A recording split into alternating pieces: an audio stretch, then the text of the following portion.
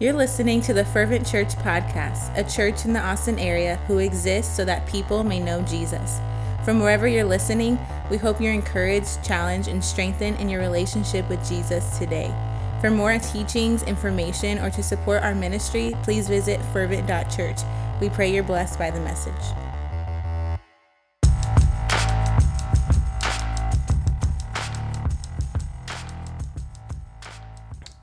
So, Father, we thank you that we can meet online, God. Even though we're socially distanced, God, we can be spiritually engaged with one another. So, God, I pray that you would bless each and every person, man, woman, and child that might be tuning in or might be watching this or listening to this later in the week or maybe even next year, God. I pray that you would speak through me, God, and that you would speak in a powerful way, and that you would change our perspective, Lord. Maybe our perspective is off, God, and give us just the ability to say, maybe we're wrong, maybe we don't know it all, God, and would you correct us, would you lead us, and would you bring true, abundant life, God, and just help us to know what you want us to know. God, we love you and we look forward to this teaching, and we pray this in Jesus' name. Amen. Amen. So again, if you guys are joining here online, welcome. We're going to be in Philippians chapter 1. If you could take a second, share it on your stream if you haven't already so that other people can know Jesus. If you multiply the people. If each person has 100 friends and all 23 of us share it on our timeline, well, now all of a sudden we can reach 2,300 people, right? Just do the math there. Pretty amazing. So just take a second and share it. But just to catch you guys up to what's happening, we're on a brand new series, so there's no better night to start than tonight, and it's called Perspective. And I just want to ask you a question. Again, this is interactive, and how many of you watching with us tonight know that perspective is important? How many of you guys know that perspective matters? Come on. Give me something. Give me a thumbs up, give me a like, give me a hand, or say something on the chat there. How many of you know that perspective matters? Or in other words, how many of you know that the way you look at something matters? It's important. All right, it's important. Well, I hope to show you tonight that if you don't know that already, I hope to really illustrate this for you and to see that perspective matters. This is the, sorry, let me get up here, get into my preaching mode here. I just want to say this, that proper perspective leads to proper perception. That's the kind of the phrase that I want to build upon throughout this series. Proper perspective, and write this down if you take notes, or maybe write it in the chat there just so you can remember and others can remember. Proper perspective leads to proper perception. Proper perspective leads to proper perception. And so what I mean by that, and some of you guys are like, okay, that sounds fancy, sounds good. Sure, I can write it down, but what does it mean? Tell me, what does it mean, Nick? And so this is what it means. It says a proper view of something, perspective. A proper view of something will lead to proper perception, which is an understanding of something. A proper view of something, if we can see something in the right light, from the right angle, or maybe all angles, right, then we can actually understand it in a deeper sense. All right, give me a thumbs up if you're like, yeah, that makes sense. That makes sense. Proper perspective leads to proper perception. We got to have the right view of something if we want to understand something. That's what I'm trying to say right now. So, for example, and this is what I want to try and give you guys, and this, bear with me here. All right, bear with me. How do I want to do this? I've been thinking how to do this all day long, but I don't know the best way. But here we go. This is my illustration, all right? So I got a cylinder here, all right? Check it out. Little cylinder, just got a piece of tape on the inside. If you can see that, if you know what it is, just repeat it after me. A cylinder. A little circular figure, right? All right, looks good. You guys tracking with me, right? Good. Proper perspective leads to proper perception. Good stuff. And so again, this is a cylinder. Nothing crazy. One of my kids' toys. I didn't go out and buy anything fancy, but this is a great illustration that I was thinking that God just kind of gave to me, and I just hope to illustrate this for you guys tonight. So this is a cylinder, but let's say that you don't know what this is at all. Let me try to illustrate this for you. Sorry, we got shadows all over the place.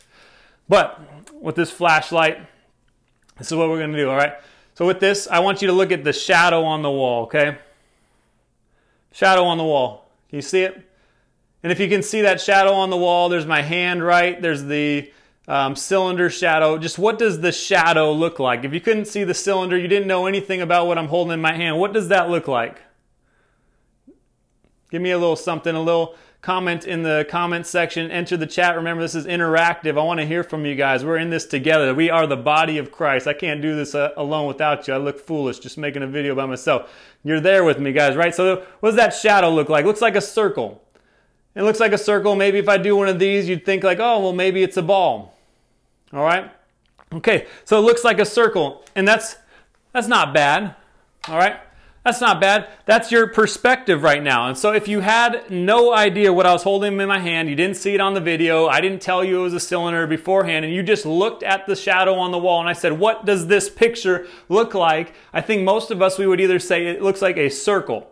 It looks like a circle. Yeah, I see it all coming in now there, right? Curved, circle, circle. All right, and that's the idea. But the thing is, it's like we know if we know that it's a cylinder, we know that it has more depth than that. It's not just a circle. It's not just curved, right? It's not just a two-dimensional figure on the wall. It actually has more depth and character than it first puts on.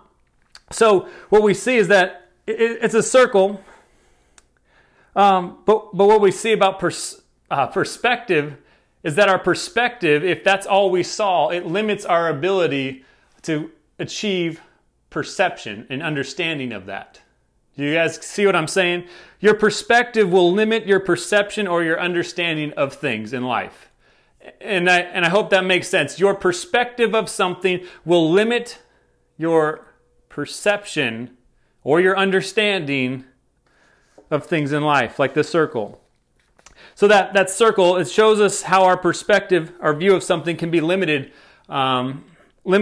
depending on how we're viewing it. Again, if all we see is the shadow there, that's all we see. And that's how many people are when it comes to the Bible. They see the Bible and they're like, oh yeah, this is God's Word. It's good. It's 2,000 years old, 2,000 plus years old, right? Because it goes past that. But it's good. It's God's Word. But if we know something, at first glance, you could say, yeah, it's God's Word. It's a bunch of words written down on paper. But for some of us who have more deeper, broader perspective, we know that this isn't just a book of words. This isn't just a book that's from history and recording a bunch of stuff that happened in life and in the world miraculously through God and through a guy named Jesus who came to the earth, right? It's like this is something that tells us who we are today. This is something that tells us what God wants to do with us today. This is something that tells us what's going to happen in the future. This is not just words in a book. So if you just had that shallow perspective like the picture on the wall of the sphere, we say, oh, it's just a circle. No, but it's so much more than that. It has depth. It has characteristics that you don't know. And when we look at the Bible, when we say, oh, well, it's just words on paper. Yeah, sure, it's God's Word. It's a history book, but man, that's stuff that happened 2,000 years ago. But it's more than that. It's like, no, it's much deeper than that. Just like the circle isn't just a circle, it's a cylinder. It has depth, has more characteristics and qualities than it leads on to. And so this is, to take it a little step further, a little bit deeper, check out this one. Hopefully this works. We'll see. Again, I got my cylinder and all that jazz, but what do you see on the wall? What does that look like on the wall there? Maybe even better. See, the shadow on the wall is what I want you to look at, not the hand. I know this is the best I got, okay? We're not fancy church, all that. What does that look like? A square. Thank you. It's a square. And so it looks like a square is what we would think, right? Yeah, it's a shadow. I know that, right? We get that. But the idea here, again, it's perspective. How are you seeing things? See, from one perspective, if I shot this straight on, well, it looks like, oh, circle. Maybe it's a ball. I don't know, right? Again, look at the shadow on the wall. It looks like I'm got a little ball, a sphere of some sort. But again, look, it's a cylinder. It's a little kid's toy. Rounded on the edges, little circles on top. But then again, if I change it to the side view, you look at the shadow on the wall. I'm trying to get you a good I practiced this like all day with a bunch of different types of lighting. Best I could do. I don't know. Anyways, but you look at it from a different perspective. What I'm trying to say is it looks like a square. It looks like a square. And if that was the only perspective you had on that thing, is that one picture of the square shadow, you would think without a doubt, without a shadow of a doubt, you'd say, well, it's some type of square. And I would say, well, how do you know that? And you might come at me with some different type of... You might come out with me some different type of stuff you learn in school, geometry, and you're like, oh, well, it's a quadrilateral polygon, and it's got equal sides, all the sides equal the same length there, and then it has inside angles that all equal 90 degrees, therefore it's a square. And you could say that, and you might even take that picture on the wall and you say, well, it's a square, and I can show it to you and prove it to you mathematically, right? And then you might be, well, maybe it's not just a square, maybe it's a cube, maybe it's a rectangle, and it goes longer than we can see. But the idea here, what I want you to get here, is that our perspective will limit, it will hinder our ability to perceive what is actually true, our ability to understand the truth. So again, understand that you don't know anything about that cylinder and you see the square and you just see that for what it is. And so you would say without a shadow of a doubt that, yeah, it's a square, but you would be wrong. You would be wrong. Are you guys tracking with me? I know it was a little messy. It's hard to do with the shadows. I don't know what I'm doing. I'm just trying my best to illustrate this. I was so pumped about it. I was like, oh my gosh, look at it. It looks like a circle, but now it looks like a square, but it's not a square. It's just, anyways, silly stuff, but hopefully you get the picture. And so although we see these things, we see it and it looks true, the perspective leads us to the wrong perception, the wrong understanding. And how many times does that happen in Scripture?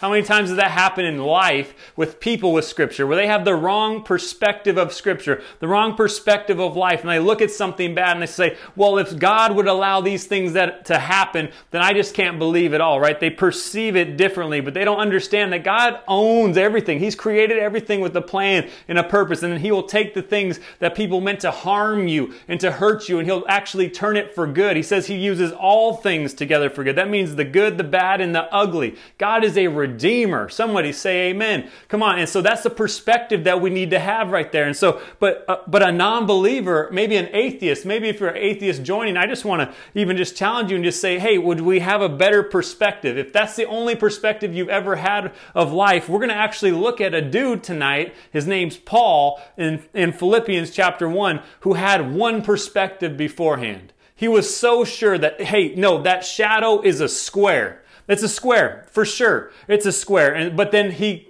ends up living his life pursuing what he thought he knew, and turns out he was so wrong, guys. So wrong. That's why perspective matters. How we look at something matters. If you agree with that, can you say it with me in the chat? Perspective matters. Proper perspective leads to proper perception. Proper view of things will lead to a proper understanding of things. Otherwise, like the circle on the wall, we'll have a shallow perspective, a shallow understanding of it. Or like the square on the wall, we'll have an altogether wrong and false perspective. Perspective matters. And what we really need tonight, and what we need in life, and in light of the COVID-19 right now, epidemic or pandemic that we're going through, we need God's Holy Spirit perspective. We need God's Holy Spirit perspective. And what I mean by that is like God is 3 in 1, right? Father, Son, Holy Spirit. It talks about how Jesus says He was raised, and the same Spirit that raised Him from the dead lives in you and me, right? We talked about that a couple weeks ago. Jesus says to the disciples, He says, I got to go away. He says, but if I go away, I'm going to prepare a place for you. And it's actually better for you that I go away, because I can send you the helper. I can send you the comforter. I can send you one who's going to help you more than I can help you right now. And you know who that was? That was the Holy Spirit. And so He sends down the Holy Spirit. And then for the first time in the world of history, where God made the Holy Spirit available to every single man, woman, and child. He said He made Him available through Jesus, right? It's like it's just amazing. And so we see that stuff happen. And so that's what we need tonight. That's what we need in the world. We need some people who are willing to say, hey, God, maybe my perspective's wrong. Maybe I don't understand it all. Would you help me? Align me with your truth, with your Holy Spirit. Give me your Holy Spirit, right? It's like that was one thing they taught us in Bible college. They said you want to pray that God would give you His Holy Spirit to illuminate His Scripture and that the Holy Spirit would be your teacher.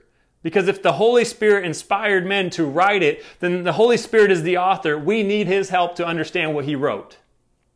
Makes sense, right? So if we want to make proper perspective and have a proper understanding or perception of this whole thing, like we need God's help. We need His perfect, pure perspective from heaven. That will be the thing that will guide us. So, getting into tonight's text, Philippians chapter 1 is where we are, and we're really just going to go over 2 verses. We're going to be in the first 2 verses, and it says this: Paul and Timothy, servants of Christ Jesus, to all the saints in Christ Jesus who are at Philippi, with the overseers and deacons, grace to you and peace from God our Father and the Lord Jesus Christ. This is going to be our text tonight, and I know some of you are thinking, really, that's it? That's all we're going to go over? But man, I just hope that we could start with some simple perspective. And what I want to note and jot down and think about tonight is Paul. Paul's the author of this, Paul and Timothy. Paul was the older one. He saw Timothy as a younger son in the faith, where there's like this father figure and son figure. He's kind of discipling him, and they're going around, they're planting churches.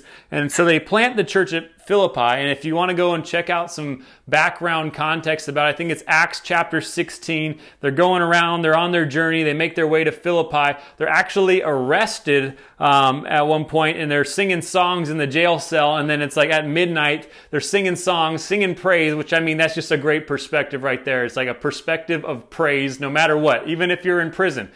Perspective of praise in prison. Come on, say that 10 times fast. Perspective of praise in prison. Anyways, they're in the jail cell, right? And they're praising God, and then God brings like this earthquake or something, and all of a sudden the whole place rattles, the gates open up, all this stuff. Like they could run away at this point. That would be any like prisoner's dream right now. They're like, man, God, would you just get me out of here? And the next thing you know, there's an earthquake, and then your cell is open. You're like, are you serious, Lord? Right? So anyways, they're praising God, and then the Roman, what's his name? The guard there, he's shaking in his boots, right? He's afraid for his life. He's about to kill himself, is what Scripture says. Like that's how afraid he is. Like his prisoners are all about to escape. He's about to take his life because he's like, if I don't take my life, they're going to crucify me. That's going to be much worse, and I don't want to do that. And so he understood the punishment for this. But anyways, Paul's like, hey, no, don't do that. Don't kill yourself. You don't need to do that. We're all here. Chill out, relax. And then the guy's like, are you kidding me, right? Like, I mean, I'm kind of putting my own perspective into the Scripture. It doesn't tell us everything that happened there. But anyways, the guy doesn't take his life. He actually gives his life to Jesus that day. It's so crazy. It's like he was about to kill himself. Paul's like, hey, don't do that. We're all here. Don't worry, bro. Actually, let me tell you about a God who loves you and wants to give you a better life. And so he gives his life to the Lord. It says that his whole family then gives his life to the Lord. And then they go and they baptize him the next day after Paul and them get out of prison. Pretty crazy stuff. All that to say is they started a church in Philippi. Lydia, you read somewhere in Acts chapter 16, she gave her life to the Lord. She's like the first convert in the church of Philippi, a lady, right? It's like, ladies, you matter. So just so you know, if any guy ever says something like, oh no, you don't matter and ladies don't have any place in the church, it's like the start of the Philippian church was a lady. I mean, as far as we know. So that's pretty cool. So they start the church, okay? But what I want to focus more on is the man of Paul, man of Saul, as many of us know. If you guys know, if you know Paul, you know that he was formerly Saul, and if you're new to the Bible, you're new to the church tonight, I'm here to tell you about a man who was one thing before Christ, came to know Jesus, Jesus intervened in his life, and then he became a new person, and he had a new name, which is pretty miraculous there. And so what he says here in Philippians chapter 1, he says, Paul and Timothy, servants of Christ Jesus. And so it's really interesting. It's really interesting. It's mind-blowing when we try to put this in context, because when we put it in the proper perspective, we're like, wait a second. Paul used to be Saul, and now he's a servant of Christ Jesus. That doesn't make any sense. And so what I want to do is I want to backtrack, and we're not going to go through all the Bible and scripture of who Saul was. But if you look at Acts chapters, I think it's 6 and 7, we see the stoning of Stephen happen. We see Acts chapter 8, Paul, he's there standing by saying, yeah, go ahead. He's agreeing with, approving of Stephen's execution. And so Saul's there. And so he's this guy. He's got these great achievements in that day and age. Man, where am I at here in my notes? At this point where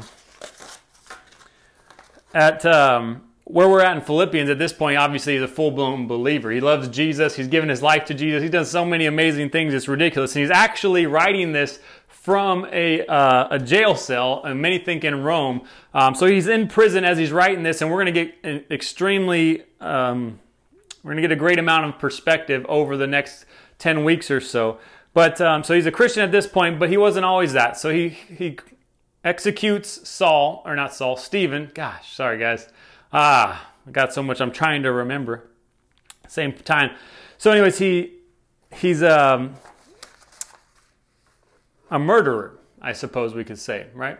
He's a murderer is what Saul was, and Saul was his old name, but Saul, this is who he was. He mentions, and he talks about this throughout some of his different letters. Acts chapter 22, he mentions it as well. He says that he was a Jew, but he wasn't just any Jew. He says that he was a Jew of Tarsus, and so Tarsus was this Roman area, right? The Romans ruled the city right there. And so what he's saying by that, it's like, I'm a Jew from Tarsus. First off, I'm a Jew. I'm one of God's chosen people. I'm the elect. There's some pride in that, is really what's happening back in that day for sure. And even today we see it with some people as well. But he's saying, I'm a Jew, but I'm also born in Tarsus, which means I'm a Roman citizen. And so he's kind of bragging about that at one point. And so in his life, he's like, yeah, I'm a Roman citizen. I was born there. I have rights there. And it's almost like if you were born in, let's say, I don't know, like Puerto Rico, right? It's like, it's a United States territory. It's like, but it's not necessarily, or it hasn't always been part of the United States, right? But you're like, yeah, I was born in Puerto Rico, but I'm an American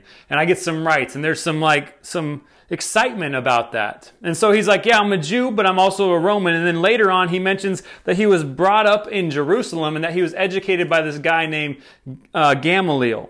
Paul, or Saul, again, we can say. This is in his former life, before he became a Christian, right? He was educated by this guy of Gamaliel. Gamaliel was a great teacher. He was probably like, I don't even know who we could equate it to. Like maybe if you were taught math and different things by Albert Einstein, some genius type of dude. Like Gamaliel was like the best of the best at that time, that day and age. It's like, man, you got Gamaliel as your teacher. That's a big deal. So Gamaliel was a scholar who knew the Torah very well. The Torah would be the first 5 books of the Old Testament. And if you just think about it for a second, I was thinking about this earlier today. Why are the Jews and the people, why are they so legalistic and why are they so bent on that? Well, it's because they only believe in the first 5 books of the Bible. Genesis, Leviticus, Exodus, Numbers, Deuteronomy, right? It's like those are the books that they believe in. And so you think about it, like Genesis is like the beginning of everything, but the beginning of sin. And then what does it seem in just those 5 books? What is God's solution? He's like, the law, Leviticus. And so then all of a sudden they're like, okay, sin's the problem, but the law is the solution. And so they start to think, okay, well, we need to earn God's favor. We need to sacrifice more. And so he's setting up the picture for Jesus eventually, that he's going to be the sacrifice for us. But anyways, it's just crazy. So anyways, when we think about them and we just kind of get the perspective, like, how could you ever believe that? Well, if that's all you had was those 5 people, it's like looking at the cylinder on the wall and we're like, well, it's just a circle, right? A little shadow on the wall. It's just a circle. I mean, we don't know what it is, but we're like, but it has so much more depth. And so the perspective of them is like, you guys have a little bit of it right, but you're missing so much depth and characteristic that God wants to teach you. And so Gamaliel knew all those things. He taught Saul. Saul was his disciple, but Gamaliel also, he was a part of the Sanhedrin. Part of the Sanhedrin, that would be like a Jewish council or court. Really, it'd be just a high prestigious achievement, a position where you say that and be like, oh, wow, that's pretty good for you, right? You're doing pretty good for yourself. And so Paul was a disciple of Gamaliel. As a result of that, part of the result of that was that Paul was taught to hold strictly to the law, right? To be zealous for God. It's like if you want to do something good for God, you need to hold to the law, because that's what, again, those first 5 books of the Bible, if that's all you had, that's probably what you would think, you and I would think too. We'd be like, well, I better just start trying to achieve God's favor and do enough good works and sacrifice enough things so that hopefully my sins atoned for. But if we know anything, we go to Hebrews and we look at the Bible in the whole perspective and context of things, it's like we can never sacrifice enough. Only Jesus could fulfill that sacrifice. And so Saul, again, he was extremely zealous for God, but he was trying to uphold the law because that was the one perspective that he had. He only ever had really one side of the story. And since he had the wrong perspective, guys, check it out, it led him to do wrong things. It led him to a false perception, a false understanding of why he was here on earth. And man, how many people is that like that today?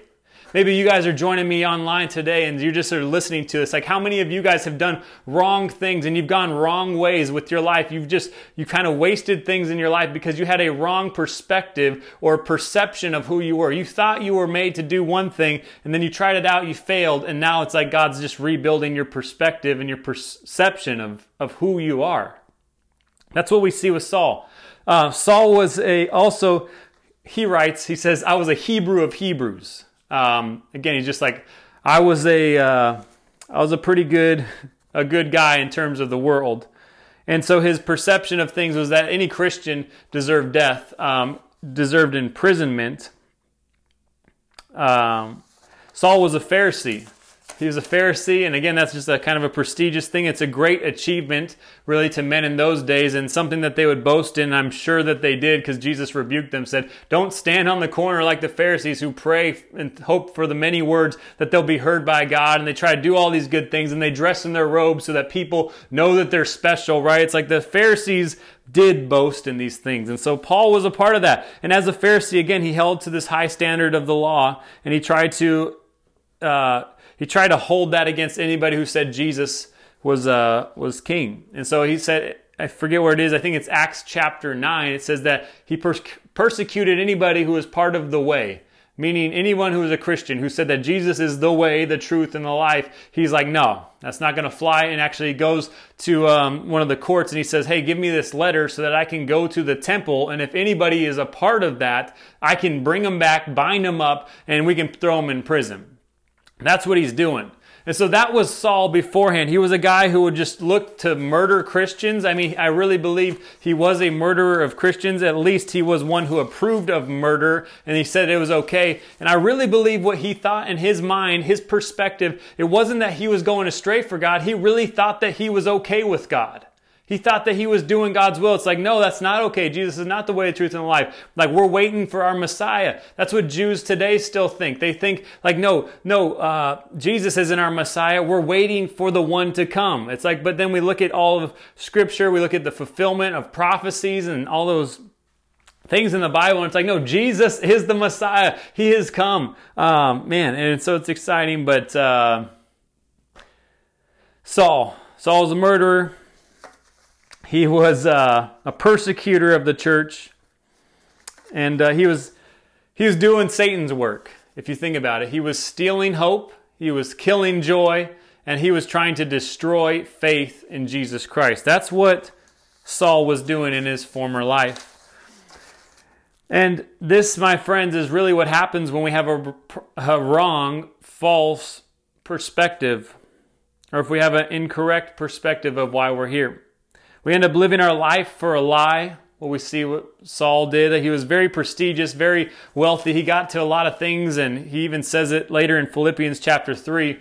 And he says, I did all these things. I achieved all this stuff. Like, if anyone had a reason to boast, I had a reason to boast. But then he says, I count it all loss, and it's all garbage compared to knowing Jesus, pursuing Christ. And so, but when we have that messed up perspective and we don't understand things, we end up chasing a lie. We end up devoting ourselves to things that we think will bring life. We think will bring fulfillment and joy and happiness, but then it actually brings the opposite. It brings death, it brings depression, it brings just all these questions. And so what we see is Saul, I keep calling him Paul, but Saul in his old days, his old name, was persecuting the church. And a few things to note as far as perception or perspective and perception. Saul, better call Saul. Anybody seen that? No? Good, don't worry about it. All right, Saul saw himself as an educated man. He writes that in Acts chapter 22. He says that he was educated at the feet of Gamaliel. Saul saw himself as a prestigious man. He says, I was a Hebrew of Hebrews in Philippians chapter 3. Saul saw himself as a zealous man. He's like, I was incredibly zealous. And he saw himself as blameless, he even writes in one point. He says, I was blameless. In regards to the law, I was blameless. Like I upheld it all, everything in it, right? And so he's like, I got it going on. And so then Saul, though, in Acts chapter 9, go check this out again for some homework on the side. Acts chapter 9, God intervenes in his life.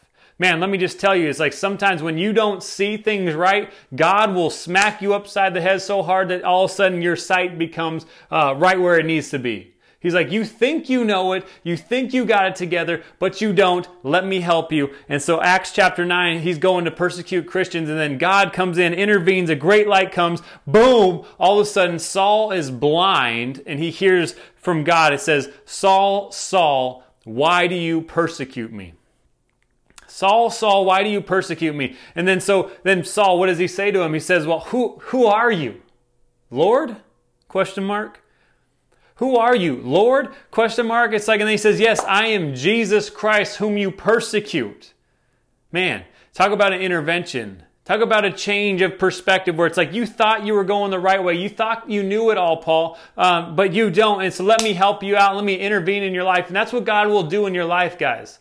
It might not be as crazy and dramatic as Saul with the light on the road to Damascus, but God will intervene in your life. For me, I've shared this with you guys a little bit. Many of you know my story. But for me, I thought I knew what I was doing. I thought I was living life a bit and getting away with it. And then God intervened. I found myself in a jail cell, not because I was preaching the gospel, but because I was doing everything contrary to that. And found myself in a jail cell wondering, what am I doing with my life? Found myself in this jail cell, and I feel like God told me at that moment, he said, Nick, you can either continue to go your way, which was doing drugs and alcohol and doing everything in between. You can keep going your way, Nick, and you can keep doing whatever you want to do, but you're going to keep getting more of what you have. And that's how I heard it from the Lord in my heart, in my head, however you want to talk about it. Like, you know when God's talking to you, we're like, man, you're right. Yeah, you're right, Lord. And I was like, and I know, so if I keep pursuing my own way, I'm just going to get more of what I have. Well, what do I have? Well, I'm in jail. My car's impounded. I'm going to get a bunch of tickets and stuff. And I ended up getting a DUI for those of you who don't know. And man, it was hard. And God's like, you can either have more of this and keep doing what you want to do. He says, or you can follow me. And I'm like, well, what does that mean? Like, follow you, like, what does that mean, God? Like, where am I going to work? What am I going to do? What does that mean for the rest of my life? And God didn't give it all to me up front. He just left it at that. Nick, you can either continue doing what you're doing and get more destruction, or you can follow me and you can find life. But I'm not going to tell you or show you everything. Like Habakkuk chapter 1, he says, God says to Habakkuk, he says, look out among this thing. He says, I'm doing a work that you wouldn't believe if I told you. He's like, it's so good, it's so magnificent that if I told you, like, it wouldn't even happen. And actually, Habakkuk, it's like, it's so bad, Habakkuk. It's going to get so bad that you wouldn't believe that I'm actually going to redeem it and restore it because it's that crazy of a story.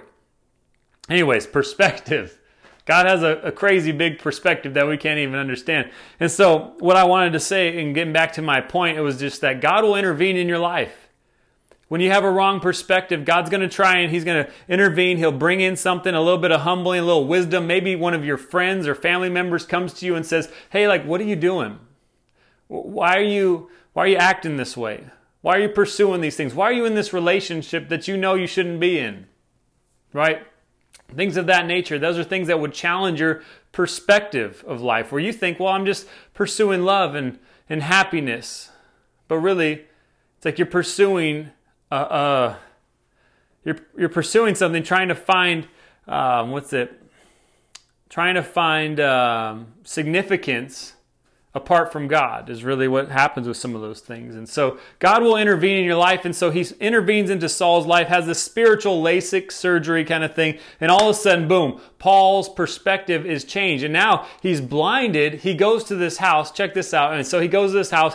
God tells Paul or Saul, whoever you want to call him at this point, he says, hey, he gives him this vision. This guy named Ananias is going to come here. He's going to lay hands on you. He's going to pray for you. And you're actually going to be healed. And he tells him that. And then at the same time, he's telling Ananias, he's like, hey, Ananias, and this isn't in a dream or a vision. And he says, Ananias, I want you to go to Saul of Tarsus. He's waiting at this place. He's blind, and I need you to go, essentially, I need you to go pray for him and heal him.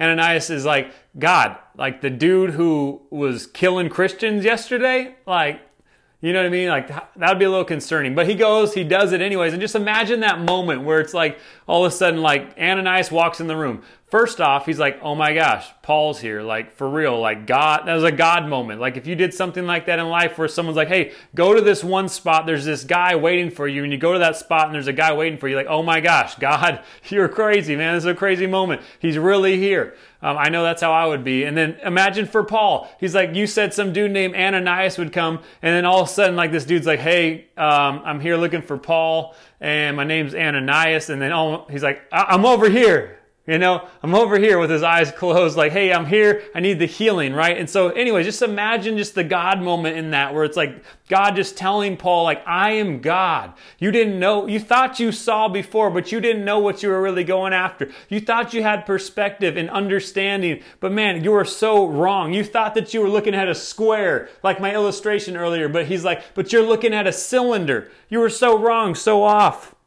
Man. And so, a man who once saw himself as so prideful, now in Philippians chapter 1, calls himself a servant.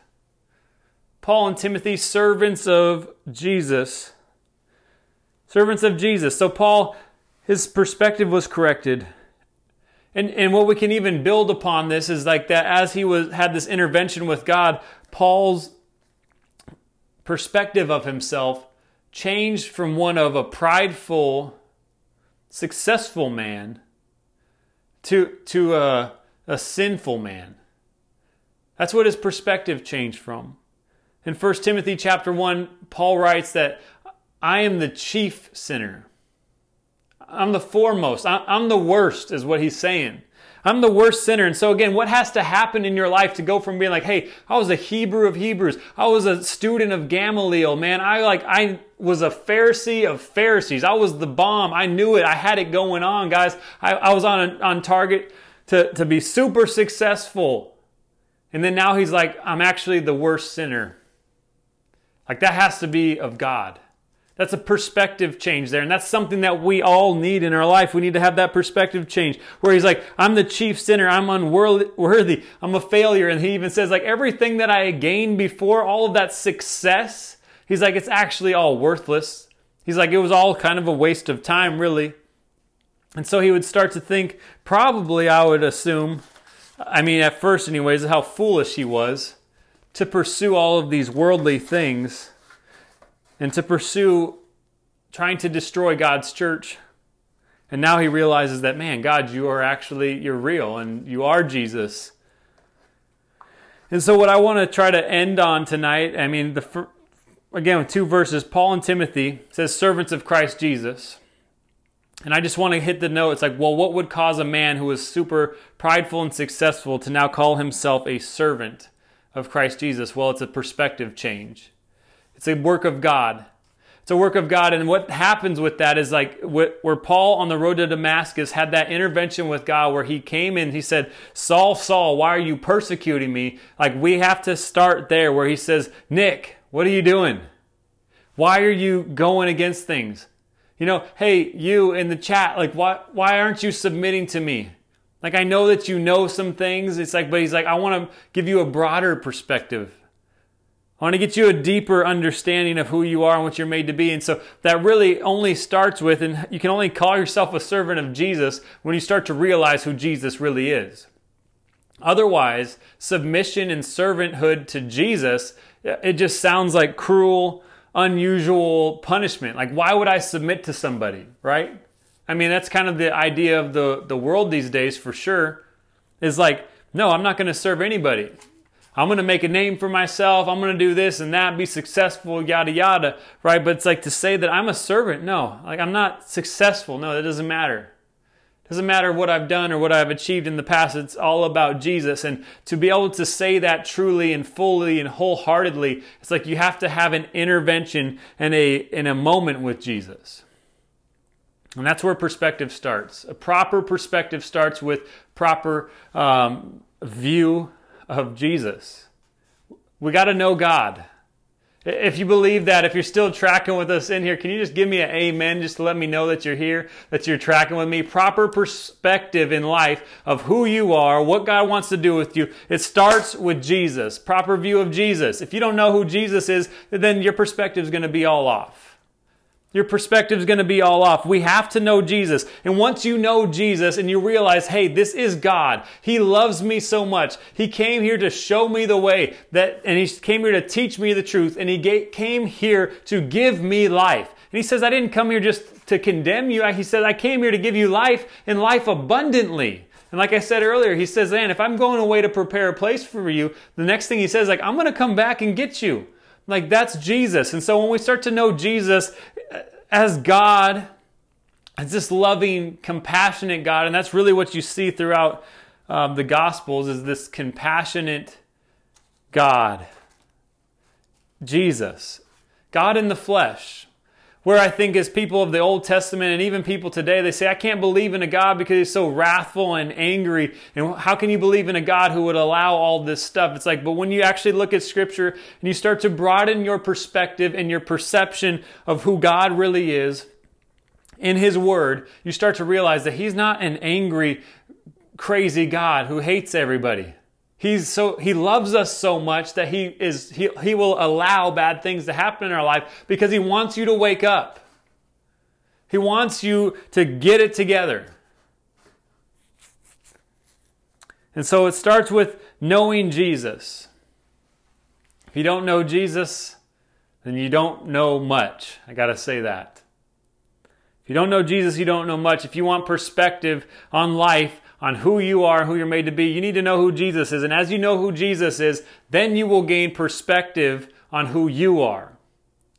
And that's what I believe Paul has here. As he gained perspective of who Jesus was, and in Acts it says that after he was converted, essentially after his eyes were opened, his whole conversion, it says that he went off, I believe it's into like Arabia for 3 years. And I think this is actually in Galatians, if I remember. And he's recounting the account, right? He's just like, hey, this is what I did. He's like, I went off into Arabia. I didn't go up to see the brothers and the disciples right away. I went off for 3 years to this other place, out into the wilderness. In a sense, what he's saying is I got alone. It was just me and God because I needed to know this God who I thought so many wrong things of. Like imagine, again, he thought he had it together. Like he was a PhD in Judaism, in Phariseeism, in all of those things. And then all of a sudden his world's flipped upside down and God's like, hey, everything that you believe is wrong. Imagine that. So then you would need like, hey, okay, God, like I need this, like I need to Control, Alt, delete all of this information in my head, throw it in the trash, empty the trash, and I need a new upload of information right now. So he takes that season, I believe, where he's like, God, just teach me. Examining the Scripture, where I just believe he's probably flipping through Scripture and he's just like, oh my gosh, I can't believe that I didn't see it. He's like, this whole time I've been thinking Isaiah 53 meant something else or whatever he thought, right? And he's like, and then he reads it and he's like, this is Jesus. Psalm 22, reading through it, he's like, oh my gosh, I knew this one, and it was a beautiful psalm. He says, my God, why have you forsaken me, right? And it's like, and then all of a sudden he realizes in that moment maybe that this is Jesus. It's speaking of Jesus. And so Paul's all of a sudden enlightened, and he realizes who Jesus is. And then as you realize who Jesus is, you start to realize who you are. If you want to know who you are, you need to know who your Maker is, because you were made in His image. Paul says, I'm a servant of Christ Jesus. I mentioned it last week because Peter said it in his letter. He says that I'm a servant and an apostle of Christ Jesus. And Paul writes here that I'm a servant of Christ Jesus. It's the word doulos. That word doulos means a bondservant. And a bondservant is the idea like, hey, you're my slave, but you could go at any point. Like, if you want to hang out and you want to serve and help me, whatever, you can. But you can also leave freely. You're not held here. And so that's the idea of bondservant, where they're like, I'm just submitting myself to Jesus because He loves me so much. I want to love Him in return. He died for me. I want to live for Him. And so now I'm just going to submit myself as this servant, as this slave, as this bondservant, this doulos. God, here I am. Use me. And I just love it.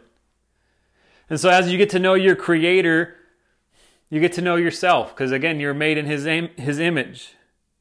And as you get to start to see Him, you start to get a good perspective of Jesus and God and His Word. Then you start to see yourself for who He calls you. See, without Jesus, we don't have a proper perspective on our life. We think that we need to be successful. We need to make a lot of money. We need to make a name for ourselves. We need to get I don't know what people think anymore these days. Like, it's just crazy. Like, this world is crazy. People think so many things are going to fulfill and satisfy. And that's what Satan does. He throws these smoke screens in front of us, but then we're all left empty and void in the end, where we're like, man, I thought that relationship was going to fulfill and satisfy. And then we try that out for a month or two. And then you're like, oh my gosh, that didn't satisfy. And you try to find another one and that doesn't satisfy either. And then you're like, maybe I'll try drinking. Maybe I'll try drugs. Maybe I'll try just going and hustling and making a bunch of money. And none of it satisfies. And we're like, what's going on? Well, you'll find satisfaction when you start to find your Savior. And so once we start to know who He is, we find ourselves and we find who He calls us. He calls us throughout Scripture that we are His children. We are His loved ones, His beloved. We are forgiven. We're chosen. We're elect. Like, that's an amazing statement where you just, all of a sudden, when you get that perspective and that perception of who God is, when He's like your Father and He's like, I love you so much. See, some of our perspective is so thrown off in life because you didn't have a father who loved you and ever said, hey, I'm proud of you, son. Right? Or didn't say, hey, I love you, daughter. It didn't check in on you, didn't take you out anywhere, didn't make you feel of any type of value. But then you take that perception and you bring that and that perspective and you bring it into your relationship with God. And you're like, well, how can a God love me when I've done all these things so wrong? You see what I'm saying? A wrong perspective will bring wrong perception, and that's just going to come into every little aspect of our life. And so we got to have proper perspective so we can have proper perception of who we are, but not only who we are, but of who God is. So he says, Paul and Timothy, servants of Christ Jesus, to all the saints in Christ Jesus who are at Philippi, with the overseers and deacons. And so he's writing this to the church, essentially. He's writing it to all the believers, and he's writing it to all the leaders in the church. So it's an important message. And this is what he says, the last verse of today that we will get into. Verse 2, grace to you and peace from God our Father and the Lord Jesus Christ. And I just want to say, guys, what can change your perspective like it changed Paul's is God's grace. Start to learn God's grace, dive into God's grace, look at it from all angles of Scripture all over the place and in your life, and look at the favor and the things that He's given you and allowed you to do and go through, and the mistakes that you've made that you didn't have to go to prison for. Maybe you didn't get in trouble. You didn't, you know what I mean? Like, that's God's grace where He's like, yeah, you deserve death, but I'm going to give you life. Yeah, you deserve some punishment, but I'm going to give you another opportunity. I think of grace like this sometimes, and I shared this before with the college group that I used to lead. But my son, some of you know him, but if you don't, he's almost 4 years old. So he's a little kid, right? He can talk and all that good stuff. He's amazing. He's exciting. But just imagine, so we fast forward like 10 years from now, and he turns 14, and I'm just like, okay, hey son, you know what? You can take my truck out and drive it. And some of you know, I have two trucks. I have a blue truck, my old blue 86 Toyota pickup, which I love. It's an amazing truck. Some of you would probably say I beg to differ. It's a matter of perspective. Let me just say that. But anyways, this is the idea of grace. I say, hey, Lucas, here, you can have my blue truck. Go out and drive it. I know you're 14 years old. You probably shouldn't be driving anyways, right? But he goes out and drives it. He wrecks it into a pole, or maybe even this. Maybe I didn't give him permission is probably a better example of this. I didn't give him permission. He takes it out. He runs it into a pole, crashes it, totals it. Man, it's gone. My favorite thing ever. My love, my pride and joy. I've rebuilt the engine. I put all this work into it. He destroys it. Well, grace would be me saying, hey, son, I know you crashed it. I know you took it out. You probably shouldn't have been driving. You probably shouldn't have been doing those things. But hey, look, we're going to forget about it. And grace is getting what you don't deserve. So what he would deserve is like, hey, you just don't get to drive again.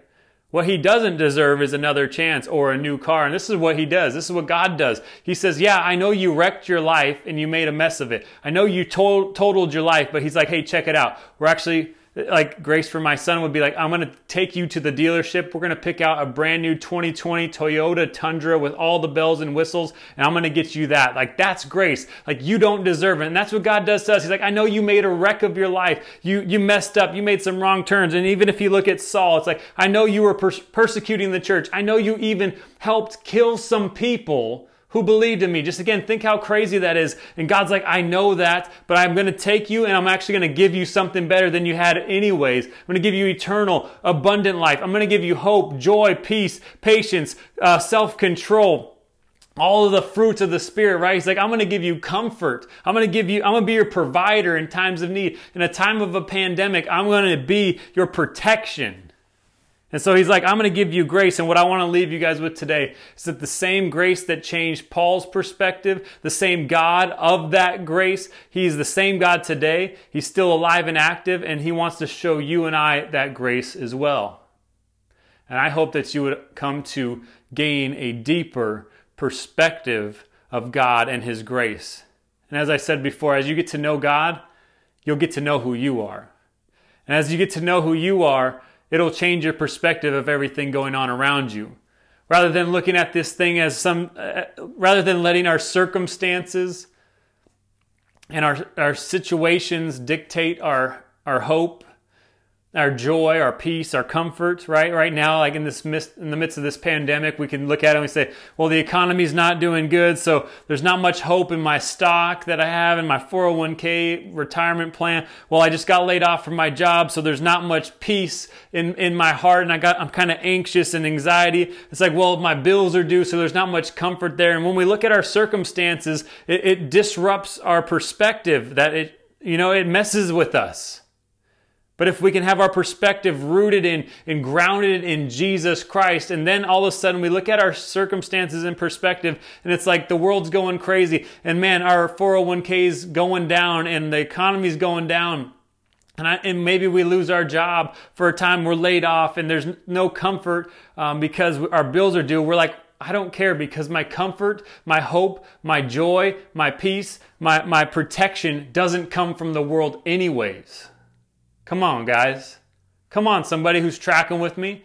It's like, it doesn't matter what my circumstances are. God is still God. God is still good. And I'm going to serve him because he's so gracious, because he deserves it, because I was made for this. I was made for him.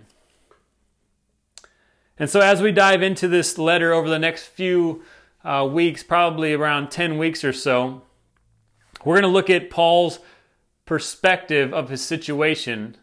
But tonight what we're just doing is we're just scratching the surface. And what I want to encourage you guys is to look at your own perspective of God, because that's where it all starts. If we don't have a good perspective of God, then everything else isn't going to really matter. It's not going to come into focus until we can focus on God. So get your perspective on him, and then we'll dive into the rest of how can Paul have joy in the midst of such circumstances that he's facing. All right? So let's pray.